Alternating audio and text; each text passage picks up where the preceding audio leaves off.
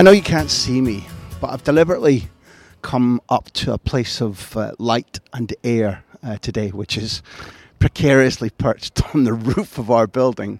You wouldn't need to suffer vertigo. I shouldn't be up here, but it takes me out of our tiny, slightly shaded, tiny matchbox size apartment on a day when I think, without being too mournful, I needed a bit of smell of the Spanish air, sight of the blue sky, and bloody hell, it's been a rainy month. Because today I thought it was important, or at least right, to chat with you about Michael Robinson. Michael died overnight. Today is, I think, Tuesday. We're into week 7 of lockdown in Spain. And I know most of you will be summarised by saying most of you probably don't know that much about Michael. But most of you, if you're on Twitter or if you follow the media if you live in Spain or Britain or Ireland particularly, you'll have heard people talking about ex-Liverpool forward Michael Robinson has died. Now, Michael was suffering for many, many months with a cancer that he combated with tremendous spirit and humour and chose to do so very openly, which I think is tremendously positive and healthy for those who themselves or via other family members might suffer in the future. He showed us all a path. But the reason to speak about him is that I think that a lot of people who are younger than me or didn't have the good luck that I had in getting to know him well might be scratching their heads a little bit and thinking, why has this guy commanded particularly affection and respect and a sense of huge loss amongst so many in Spain? And the reason goes far beyond this guy who, if you map out his career, he began at Manchester City and then moved to Brighton and made the cup final in 1983. That famous couple of games where Brighton had drawn 2-2 with Manchester United, and famously Gordon Smith caused, was it Barry Davis to say? And Smith must score, and he doesn't. And I think Gary Bailey makes a point-blank save. It was Michael Robinson who set Gordon Smith up with that one-on-one chance. And he was good enough at City and Brighton for Liverpool in an era of Rush and Dalglish and Fairclough and David Johnson, for Liverpool to sign him. And he won the title. He won the League Cup in that Liverpool Derby series in Cup finals, and Michael tended to go to penalties or replays. That's something that you have to say. I'm not saying it was his fault, but the 1-1 draw, no, 0-0 draw with Liverpool with Everton in the, I guess was maybe the Milk Cup of 1984, went to a replay, and Sui's goal won it against Everton, and that was his third trophy at Liverpool, having won the title, and then having won famously the European Cup that night in Rome against Rome, the season when, between Roma and the referee, Dundee United were cheated out of a place in the final. Even as a dandy, I have to admit that the Arabs were robbed there. But the reason I wouldn't have been sharing some thoughts with you today had that been the sum total of what Michael got up to, nor even had it been about his time in Pamplona, right up in the north of Spain, nestled, nudging under the Basque country and Cantabria, where Navarra has a capital in Pamplona, where the Bulls are run, and it's where Osasuna live. And while at Osasuna, just like Sammy Lee, Michael Robinson was a much-loved footballer for a couple of seasons when I think Osasuna finished 4th and 5th, which for them was a huge adventure. They could joust directly with Real Madrid and Barcelona. He had points, either draws or wins, against both of those giants. One at the Cathedral San Mames for Osasuna to go to Athletic and win. In those days, that was gigantic, absolutely gigantic. The equivalent of Aberdeen knocking over Celtic or Rangers under Fergie, the equivalent of Munich 1860 beating Bayern Munich. So again, even though his move to Pamplona, and there are a lot of famous things that he's said over his time as a broadcaster here in Spain, including admitting that when he first understood that he was to be sold to Osasuna, he started looking for Osasuna on a map and couldn't find it and was confused about whether he'd been spoofed about the whole transfer because he didn't know that Osasuna belonged to Pamplona. Just like the old joke about they'll be dancing in the streets of Wraith. The thing that makes Michael still more special is that from the late 80s, early 90s, and he made his very popular debut on television as a football analyst in 1991 on the day after, it's called El Día Después. So the whole concept was launched there about quality post-match analysis. And while he wasn't the first to do it, he became, I think in this country, the most respected at it, the most famous at it. I often tell the story of getting the first interview Vialli gave when he was sacked by Chelsea.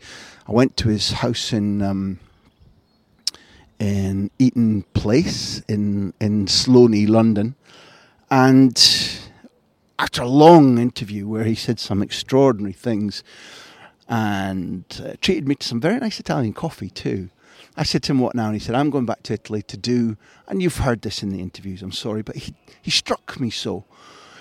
I'm going back to Italy to do what Andy Gray has done for British football. And at that stage, having watched Andy Gray since he was a teenager and having watched him on Sky and not just taken him for granted, but not noticed about how he was re-educating us in the way that we should analyse football and the way that television space that carries football should be used to change our vocabulary, to change the way that we understand things. Vialli's respect for the impact Andy Gray had when he began to use chalkboards or video technology on Sky, that really hit me. And that was in 1999. And if you think about the fact that, so Vialli wanted to utterly change football analysis and the culture of how football was appreciated in Italy because he felt it was restrictive and it felt that all that TV people did, whether they be journalists or footballers or ex-coaches, were hammer defences if they lost a goal in a 6-1 victory or hammer the referee or whatever. And he said it was negative and he wanted an expansion of mentality, an expansion of vocabulary. Now, Michael Robinson started to do that in 1991 in Spain.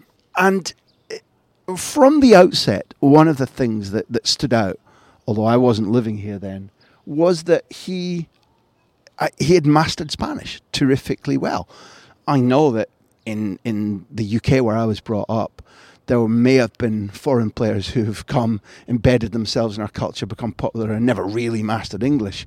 But we have to admit that very many English coaches and footballers have gone abroad and not even come close to either wanting to or managing to make the language their friend. Now, Robinson used to joke, I've become adept at speaking very badly in a number of languages, but that was a lie. That was a typical self-effacing piece of humour from this guy who was born with kind of pop star good looks. I don't think there's any way around saying that in the late 70s, early 80s, middle 80s, he was blessed with sort of Hollywood physique, Hollywood looks, and not everybody gets given the character to go with that. But he was no clothes horse. He was witty and wise and able to learn Spanish, but packed full of ideas. He loved a bevy. Now, maybe that's why we became friendly. I don't know. I don't think so. But he loved a night out, both as a footballer and then as a broadcaster. Yet when he came to Spain, it wasn't the beautiful food or the lovely wine that enchanted him. It was the football culture. It was the lifestyle. It was the golf. And he made this country his own. Now, I've looked today at many people on Twitter. For example, my friend, the Swedish journalist Alexandra Johnson, saying that she modelled herself on him, even though they're generations apart in age. But she thought, there's a perfect example of how you integrate into a new country, why you learn the language, what you use the language for, how you adapt. older than Alexandra and more experienced, but just as impacted by Michael's death, Filippo Pippo Ricci from Gazzetta dello Sport, who I knew in London when he was the correspondent there for Gazzetta, but now has been for many years in Madrid. There's a long series of tweets from him in Spanish, talking again about how Robinson looked to Filippo coming as an Italian to Spain. This English-born Irishman, because he played football for the Republic, born in Leicester, an Italian viewed Michael Robinson as a symbol that Spain was an open international country that would let you aspire to be part of its football fabric even if you were a foreigner. Now think about that for an impact. Michael's died too young. He was 61. We've lost a bon viveur, a man of worth, a man of character, a creative man, somebody I admired and liked and knew very well. I don't feel emotional the way I felt when Neil Cooper died so young, because he was a good friend, somebody who shaped my entire life. But Michael, I must point out, even though this is a parenthesis, changed the course of my life, because most of you will remember that I hammer on and on, again, apologies, but it's true, about how a combination of resourcefulness on my part and inquisitiveness on my part, and the firm hand of an editor, Brian Cooney, who said, yes, go, I'll fund you. I ended up sitting in Jean-Marc Bosman's front living room, interviewing him in French the day that the Bosman verdict was confirmed. Now, that was an extraordinary coup for me. It led to an absolute vault forward in my career. And I was proud to have done it, proud to have represented him well and told a good story, and proud to be Johnny on the spot. You need luck. That meant I followed Bosman as a law, and I wrote a lot about how things might change, who it affected. And I can't remember the first book. I kind of feel that maybe John Collins was at or around the first ever Bosman move, certainly from Britain. But not long behind him came Steve McManaman. Now, Steve McManaman was clearly a phenomenal footballer for Liverpool and England. And I was in London working for the Daily Mail as the chief football reporter and having to fight my way through a great deal of hostility and barriers in my way. I'd come down in a fairly what would you call it? Yeah, unpopular way. The reigning football correspondent had been unceremoniously dumped onto tennis. I'd been put in after, 2.5 years as a full-time journalist in Scotland at that. And I needed triumphs. I needed to show my mettle. And I remember a close friend of mine who worked in Madrid said to me, and this was at a time when Steve McManaman was very close to joining Barcelona, but Barcelona did a U-turn, took Rivaldo from Deportivo La Coruña instead. And the fact that Steve McManaman's contract was running down and nobody knew whether he was going to renew because Barcelona now weren't an option or whether he was going somewhere else. And I was given the story, handed the story, by a close friend of mine who was working alongside or within touching distance of Michael Robinson, in whom Michael Robinson had confided. And Michael Robinson was a kind of assessor, consultant in the move that to assure Real Madrid that Steve McManaman was the right man to sign. Steve McManaman, who'd go on and win a couple of Champions Leagues and the league title and be hugely successful and popular at Real Madrid. Michael Robinson was counselling Madrid that this was the right time, this was the right move, that in both an economic and sporting, and I was given the story. And it became what was known as a back page splash. It led the back page for, at that stage, 5-6 million readers across the UK. It was a big story, and I remember months later being sent to Spain, being sent to Real Madrid's old training ground, not Valdebebas, where they weren't now, meeting Steve McManaman afterwards, because you could, once you got your accreditation, you could kind of just wander in and wander up the old steps of the kind of little training stadium that they used, and catch his eye and say, see you after. And I remember him coming out after getting changed after training, because it wasn't a prefixed appointment, and going, how the fuck did you get that story? He said, I'd promised it to my mate, Dave Maddock at the Mirror. I'd promised that if he waited, he would get the story. And he said, nobody knows. How did you get that?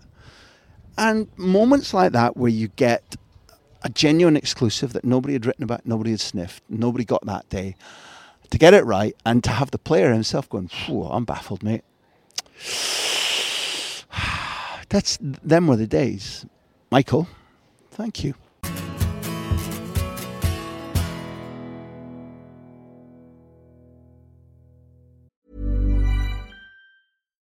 When you need mealtime inspiration, it's worth shopping Kroger, where you'll find over 30,000 mouth-watering choices that excite your inner foodie. And no matter what tasty choice you make, you'll enjoy our everyday low prices, plus extra ways to save, like digital coupons worth over $600 each week. You can also save up to $1 off per gallon at the pump with fuel points. More savings and more inspiring flavors make shopping Kroger worth it every time. Kroger, fresh for everyone. Fuel restrictions apply.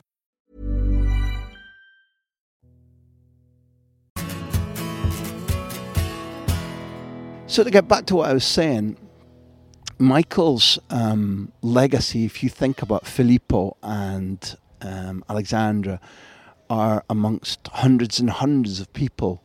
Some have sent me messages just to share with me because they know I liked him.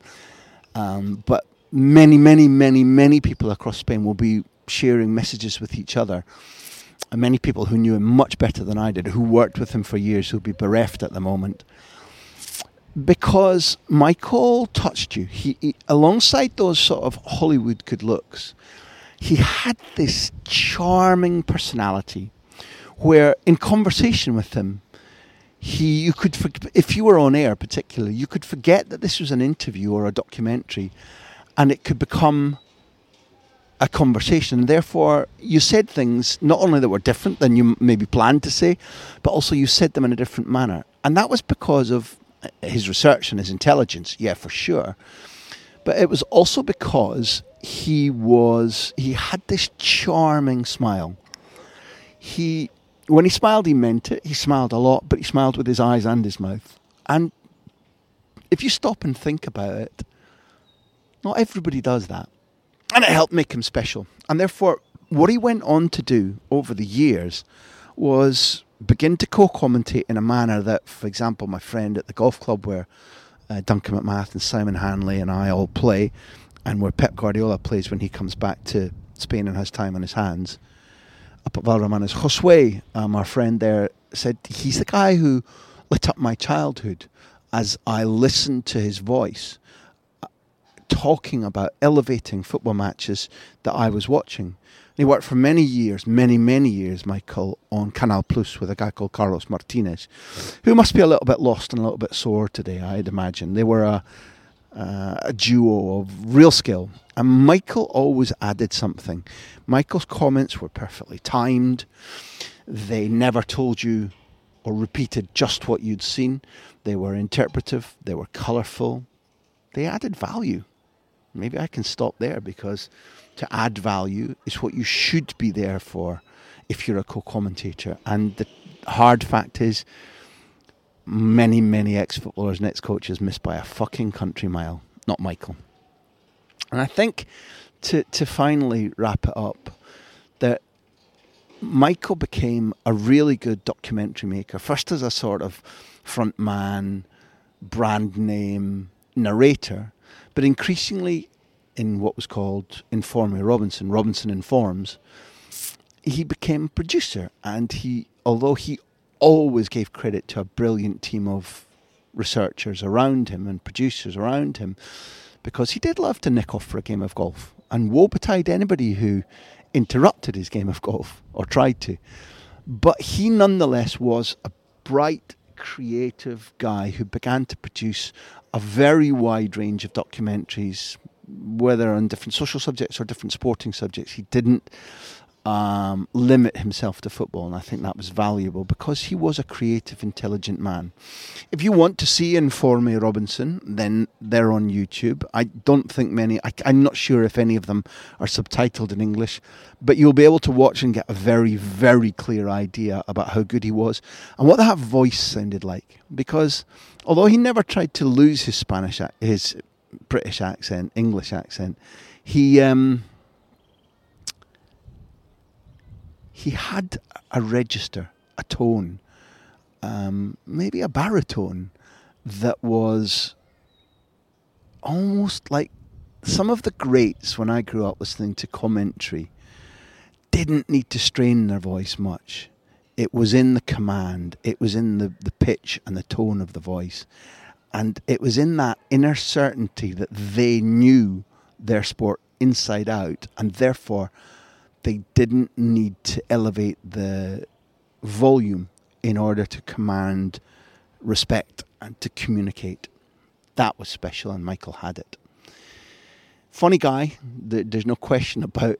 He once, on the night of the Rome European Cup final, these are his anecdotes, not things he told me, but on the night of the European Cup final, the players were kind of sharing the trophy around as they celebrated in the dressing room, went on the bus, and it had arrived, the trophy with the big ears, after that penalty shootout in Rome,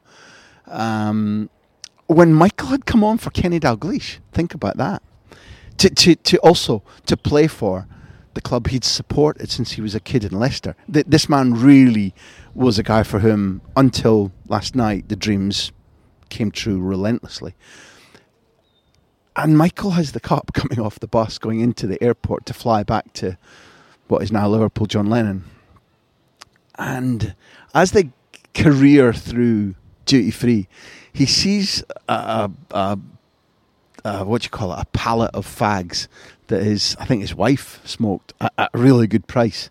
So he stops to buy them, puts the cups down and rushes off to make sure he's not last on the plane, wholly forgetting the cup and leaving it behind in the Rome duty-free until, by his telling, Souness says to him as he's getting on the plane, Michael, there's a fucking cup.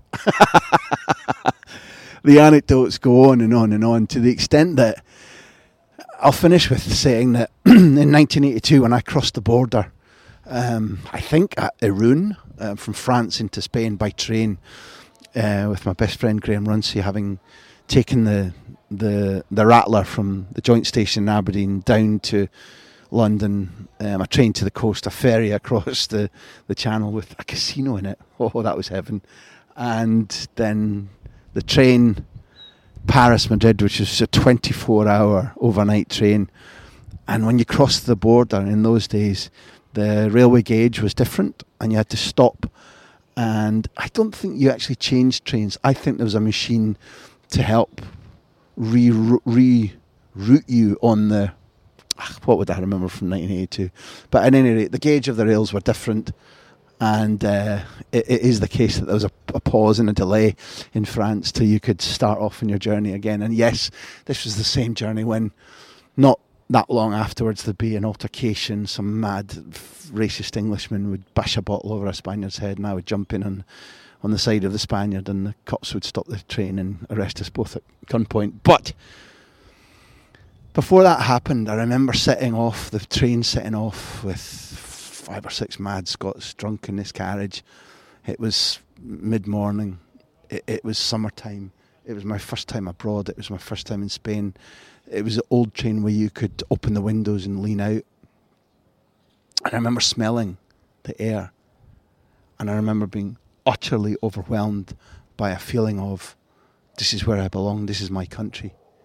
That something deep in my gene pool was saying, whatever your ancestry is, you've come home. And the reason I link that to my goodbye anecdote about Michael is that he felt the same. He felt, on having been here for a very short space of time and having fallen in love with Spain, not as an outsider, but feeling, flipping heck, hold on a second, this is tugging away at my DNA. I belong here. This is where I should have been all my life. He phones his mum, and the way he tells the story is, Michael says, my mum was the funniest person I knew. He said, I phoned her up and said, listen, mum, You didn't have a little thing with a Spaniard way back in the past, did you, that you never told me about?